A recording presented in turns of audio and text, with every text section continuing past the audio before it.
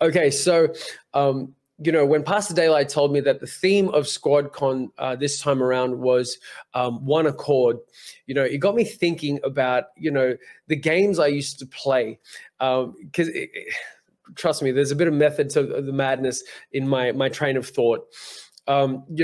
When I grew up, I used to love fantasy role-playing games. I used to love, even when, I didn't have a proper computer or anything, I used to read those books, and the books were like the fantasy ones, but they were like choose your own adventure books, like going on quests and stuff like that. So when I did get into gaming, RPGs were the way to go for me, and fantasy role-playing games was the one game that I loved to play all the time.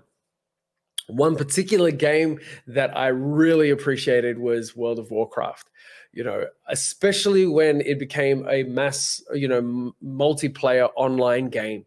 When World of Warcraft came out, that was number one for me because, though that game is a quest game where, you can pick a character, you develop that character, and you go and do individual quests, what made it really fun for me personally was when I was able to join a guild, and do raids and be part of a party to fight a boss or to do a dungeon raid.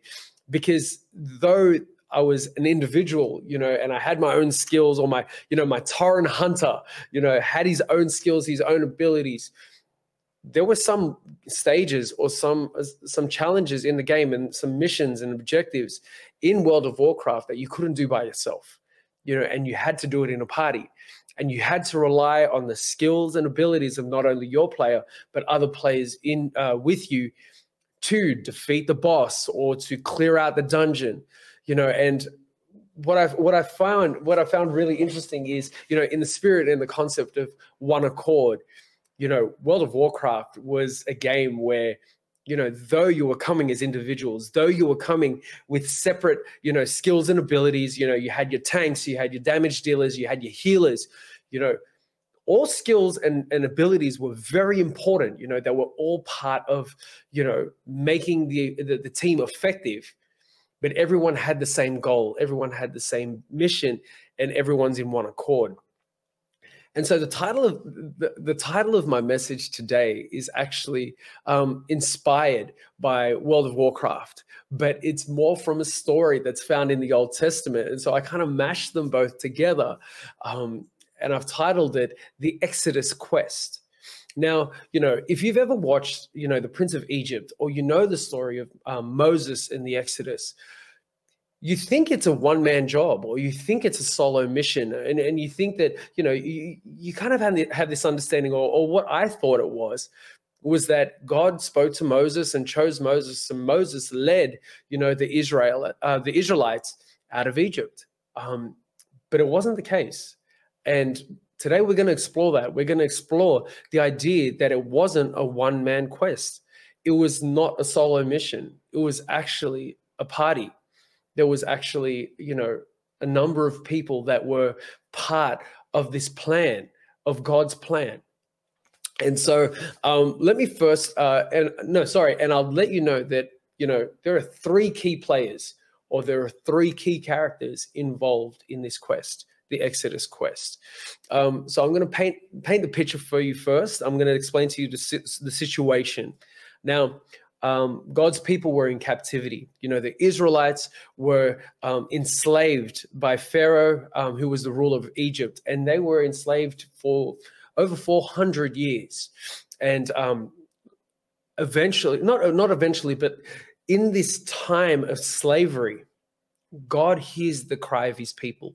God understands, and now he's about to execute a plan of salvation, a plan to enable his people to escape, or to get out of Egypt, and be released from the tyranny of Pharaoh.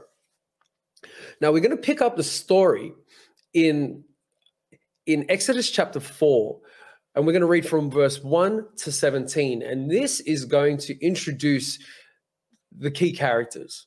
Now, this is obvious, like Moses is a key character, but in this discussion, or in this dialogue that he has with God at the burning bush, where God tells him his plan, this is where we also are introduced to Moses's inadequacy or feeling of inadequacy. We also are introduced to the fact that Moses does not feel prepared. He doesn't feel capable on his own. And it also introduces other party members. So let's actually read. And so once again, this is found in Exodus chapter 4, verses 1 to 17. I guess the more popular way of understanding this part of the story is this is the burning bush, where Moses actually is connecting with God, and he's being told of God's plan for the first time. And so this is where it says, and God tells him of his plan. He's going to say, I'm going to have you tell Pharaoh to let my people go. I'm going to perform these miracles. I'm going to perform these signs and wonders. And I'm going to convince Pharaoh to, free my people. And he starts to explain this, the plan between, God explains the plan to Moses. And there's a bit of a dialogue here. So let's actually have a look at it. It says, but Moses protested, what if they won't believe me or listen to me? What if they say, Lord, the Lord never appeared to you? So just to give a bit more context, this is where God has already told him his plan. This is where God has already said, this is what I'm actually going to do. This is how I'm going to execute my plan. I'm going to show Pharaoh signs and wonders. I'm going to show the people of Egypt my power. I'm going to show the people of Israel what I can do for them. And then Moses starts to become hesitant and a bit reluctant and doubtful and saying, but what if it doesn't work? What if they don't listen to me? And he starts to kind of really showcase that he feels that he's not the person for the job. Then the Lord asked him, well, what's in your hand? A shepherd's staff, Moses said. Throw it down on the ground, the Lord said to him. So Moses threw down the staff and it turned into a snake. Moses jumped back. Then the Lord said to him, reach out and grab its tail. So Moses reached out and grabbed it, and it turned back into the shepherd's staff in his hand. Perform this sign, the Lord told him. Then they will believe that the Lord, the God of their ancestors, the God of Abraham, the God of Isaac, and the God of Jacob, really has appeared to you. And so this is God reassuring Moses, saying, the plan that I have for you to free my people, they will believe it if you show them this sign. This is what you will need to do to convince them that I am truly in control in this circumstance. Then the Lord said to Moses, now put your hand inside your cloak. So Moses put his hand inside his cloak, and when he took it out, his hand was white as snow with a severe skin disease.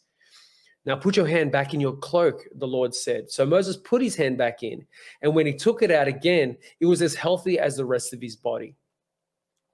The Lord said to Moses, if they don't believe you and are not convinced by the first miraculous sign, they will be convinced by the second. And if they don't believe you or listen to you, even after these two signs, then take some water from the Nile River and pour it out on dry ground. Then when you do, the water of the Nile will turn into blood on the ground. Now, this is the part where it seems that Moses understands the plan, but still in his feeling of inadequacy or not feeling capable, he's starting to reply or kind of trying to negotiate with God and really like being authentic and transparent with God and saying, well, I don't think I'm the right person for the job. I honestly don't. It says, but Moses pleaded with the Lord, oh Lord, I am not very good with words. I never have been, and I'm not good now. Even though you have spoken to me, I get tongue-tied. Oh boy, I know how he feels, eh? He says, even though you have spoken to me, I get tongue-tied and my words get tangled. Amen, Moses. I feel you, brother. I feel you. But then the Lord asked Moses, who makes a person's mouth? Who decides whether people speak or do not speak, hear or do not hear, see or do not see? It's I, the Lord. Now go, I will be with you as you speak, and I will instruct you in what you say. Now, this is one thing that I just need to kind of remind all of us, that even when God gives us a mission, even when God gives us a task, even when God says, I have a plan, God will never abandon us in that plan. He will say, I am with you in this. We are all of a sudden, our solo mission is never a solo mission when it comes to God. He's saying, I am with you. We are going to do this together. You have your role. But the first party member that is going to join your party is going to be God. God has got the plan and he's going to be with us. Let us always take comfort in that. Then when we're called by God, even though it feels like a solo mission, even though if we feel incapable, inadequate, and all of that, God is with us every step of the way. But Moses again pleads, and this is in verse 13, and it said, Lord, please send someone else. And then all of a sudden, God gets angry. And it's not the fact that God is getting angry at Moses' authenticity, but he's getting frustrated because he's doubting. It seems that Moses is doubting God's capability or God's power to work in Moses. And then the Lord, it says, the Lord became angry with Moses. And then he goes, okay, you know what? I'm going to introduce the second party member, or the person to support you. And this is how he does it. He goes, in verse 14, it says, then the Lord became angry with Moses. All right, he said, what about your brother Aaron, the Levite? I know he speaks well. And look, he's on the way to meet you now. He will be delighted to see you. Talk to him and put the words in his mouth. I will be with you both, and I will be with the both of you as you speak, and I will instruct you both on what to do. Aaron will be your spokesperson to the people. He will be your mouthpiece, and you will stand in the place of him, of God for him. So I'm going to read that again. Aaron will be your spokesperson to the people. He will be your mouthpiece, and you will stand in the place of God for him, telling him what to say. And take your shepherd's staff with you and use it to perform the miraculous signs that I have shown you. There's your party right there. What I love about this is that God had a plan. God understood Moses, and not only did he provide a solution for Moses's feeling of inadequacy or feeling of being incapable and his doubt and his worry, God said, you're not going to need to do this alone. I'm going to provide a helper for you. I'm going to provide your brother Aaron to be the spokesperson. And so what I love about this story is that it changes from a solo mission to a campaign. It turns into a party, like a party raid, or, and it becomes, a party mission. So to cut a long story short, because the Exodus goes on for many chapters, but I just want to give you a highlight of the key things that take place. The plan was carried out the way that God had planned. Moses was the worker of miracles and allowed God to work through him to show Pharaoh his power. He sent plagues. He performed the miracles that God had said he would, and God was able to work through him. And then Aaron was the spokesperson who boldly declared the orders of God with Moses to Pharaoh to free his people. So Moses was giving him the words and Aaron was speaking. And it seemed that Aaron and Moses were working together to convince Pharaoh of the power that God had, and also encouraged Pharaoh and gave the warning signs to Pharaoh to let God's people go. Well, Pharaoh, after the plagues and after, the famine, the boils, the frogs, the gnats and the locusts and all of these things and all the powerful signs that Moses performed, that God performed through Moses, Pharaoh reluctantly releases the Israelites, and he sets them free and he says, you can go. But at the end, just at the end of towards the end of the story, Pharaoh has a change of heart. He changes his mind and he says no, because of his pride, because of his stubbornness, because of all of that anger. He calls them back, but he doesn't. Well, he tries to get them back. He gets his army, his chariots, his horses, all of his soldiers, and they go and they chase them down. And this is where there's a bit of a climax where he tries to get them with his army, but he's defeated once again by God as God sends the Israelites through the Red Sea. God performs once again. God uses Moses to perform yet another miracle, splits open the Red Sea and has the Israelites walk through them. And as the chariots of Pharaoh and the army try to chase them down, Pharaoh's army is destroyed. And their victory is found in God. And but the thing that I wanted to highlight is that it wasn't just a one-man job. Moses was the miracle worker. He performed the miracles for God. He used the staff, and he was the one that did the acts of miracles for God. And then there was Aaron, who aided Moses as being the spokesperson, understanding that Moses was the tongue-tied one. Moses was the bees when he preaches and he fumbles and stuff like that. And God knew and understood that. And he said, okay, Aaron is the more effective spokesperson. So though you are coming with different skill sets and different abilities, you will work in one accord, and you will work wonders, and you will free my people.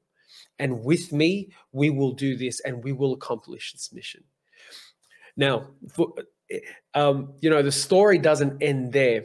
And, as I said to you, it was a team effort.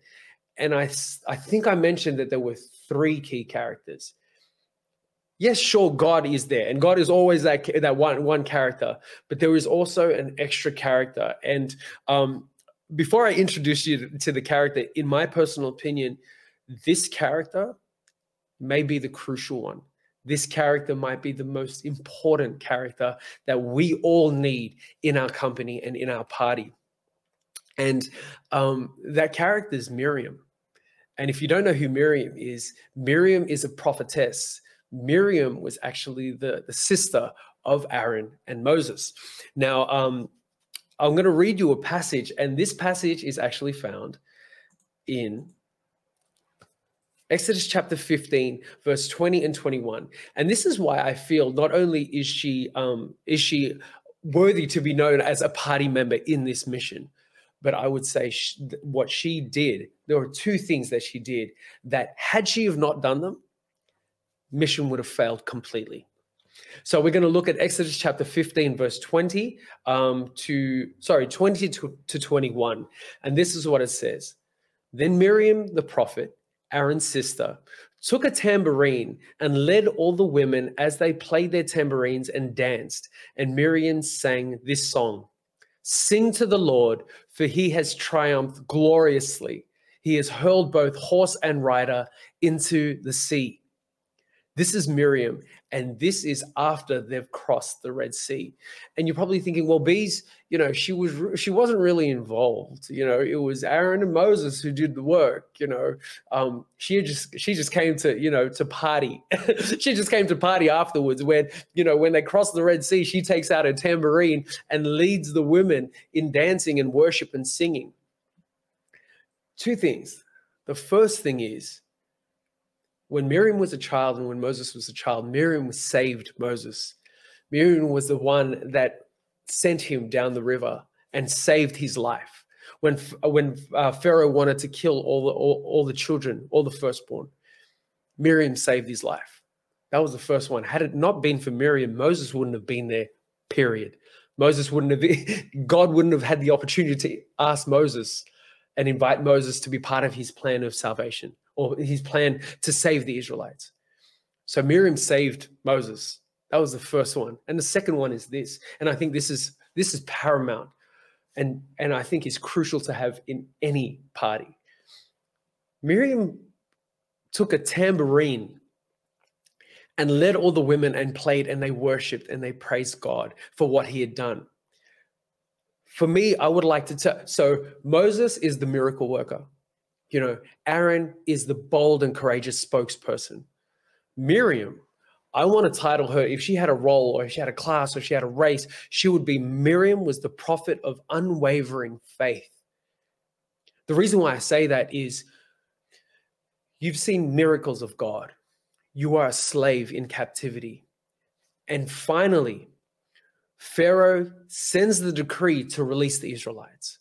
And everyone is leaving now. Everyone's taking their cattle, their livestock. They're packing as much as possible. They're taking whatever they can carry. They've got no time because this is probably a small opportunity, where Pharaoh has said, yes, go. And so everyone is hightailing it out of Egypt. And what does Miriam pack?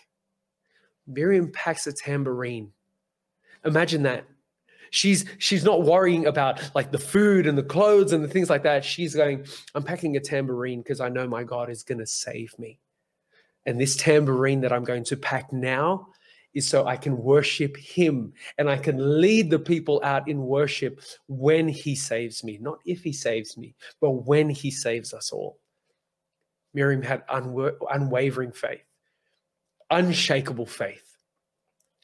And I've read a couple of commentaries and a couple of scholars, and what they've said is Miriam did that after the fact. Miriam did that when they crossed the river because her faith made her certain. It was like a guarantee that God would provide for her. So she packed it.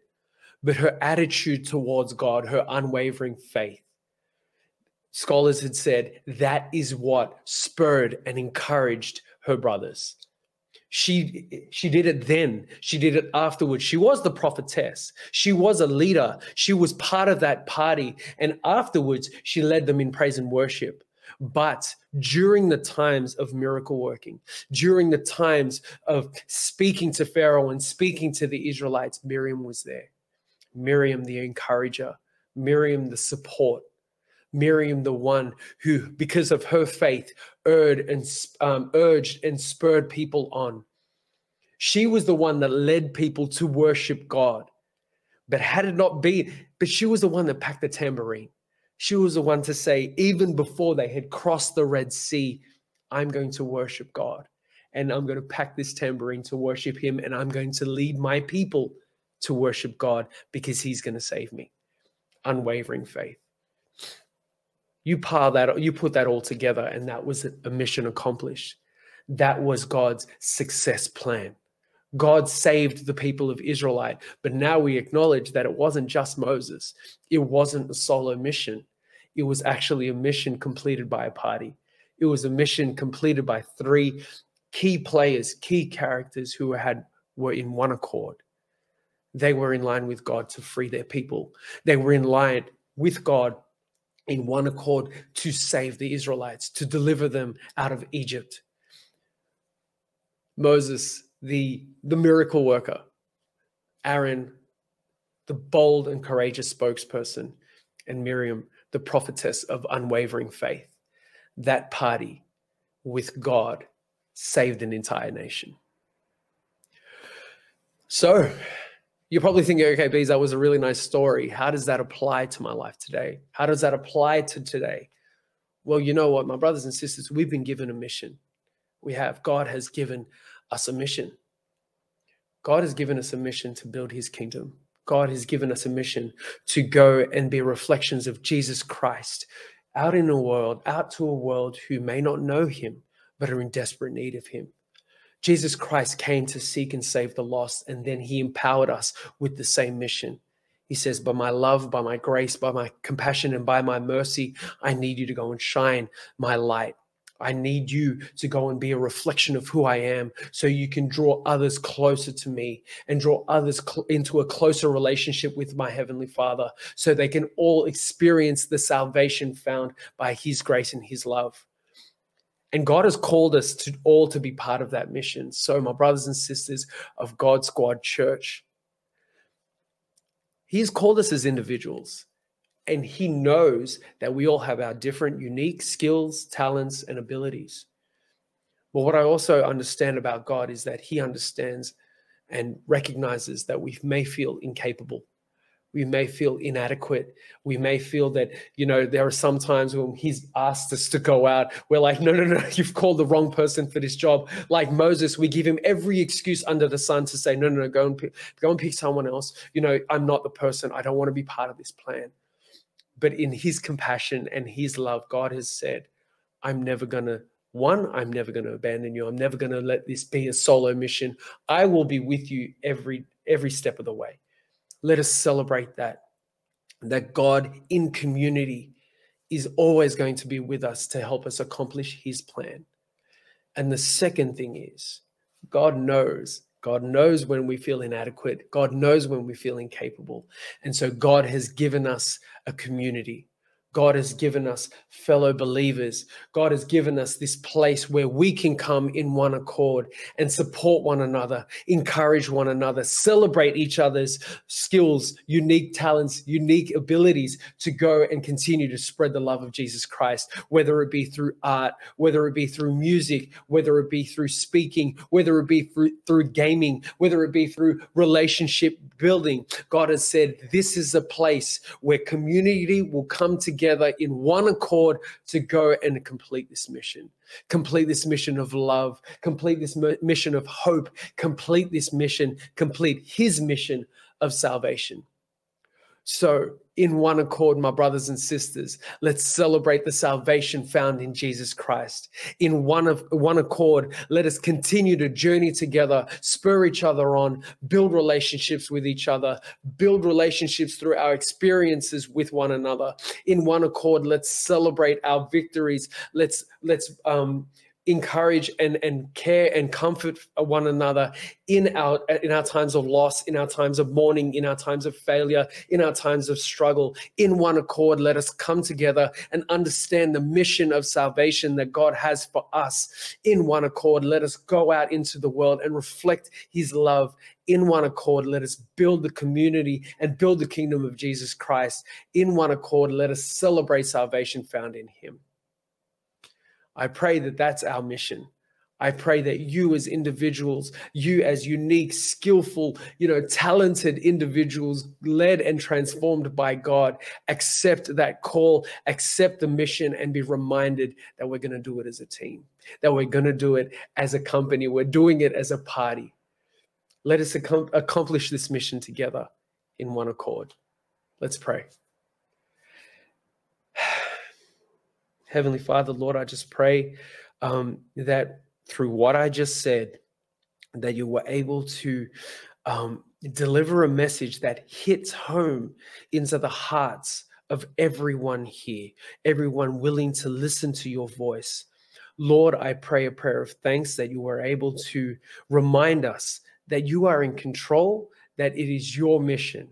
But Lord, I thank you that you've given us the invitation to be part of that.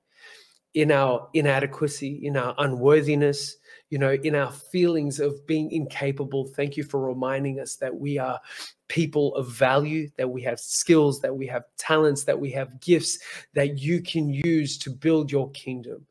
But Lord, today in this community, I want to say thank you for reminding us that we're not alone in this journey.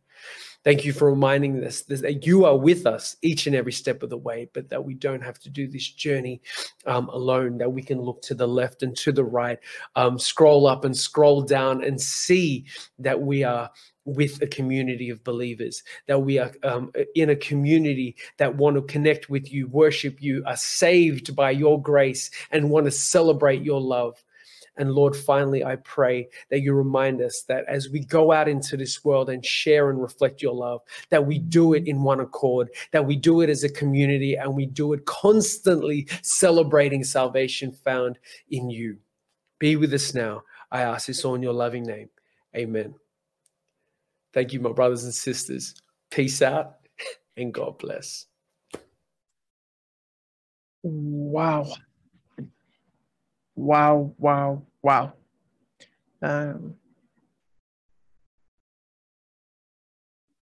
If that message didn't speak to the inner fabric of what it means to live life in community, I don't know what else will. Thank you so much, Bees, for an amazing, incredible message, a timely message. That was incredible. And I think that, and I hope that, our community was encouraged by that. It was really, really good. Thank you.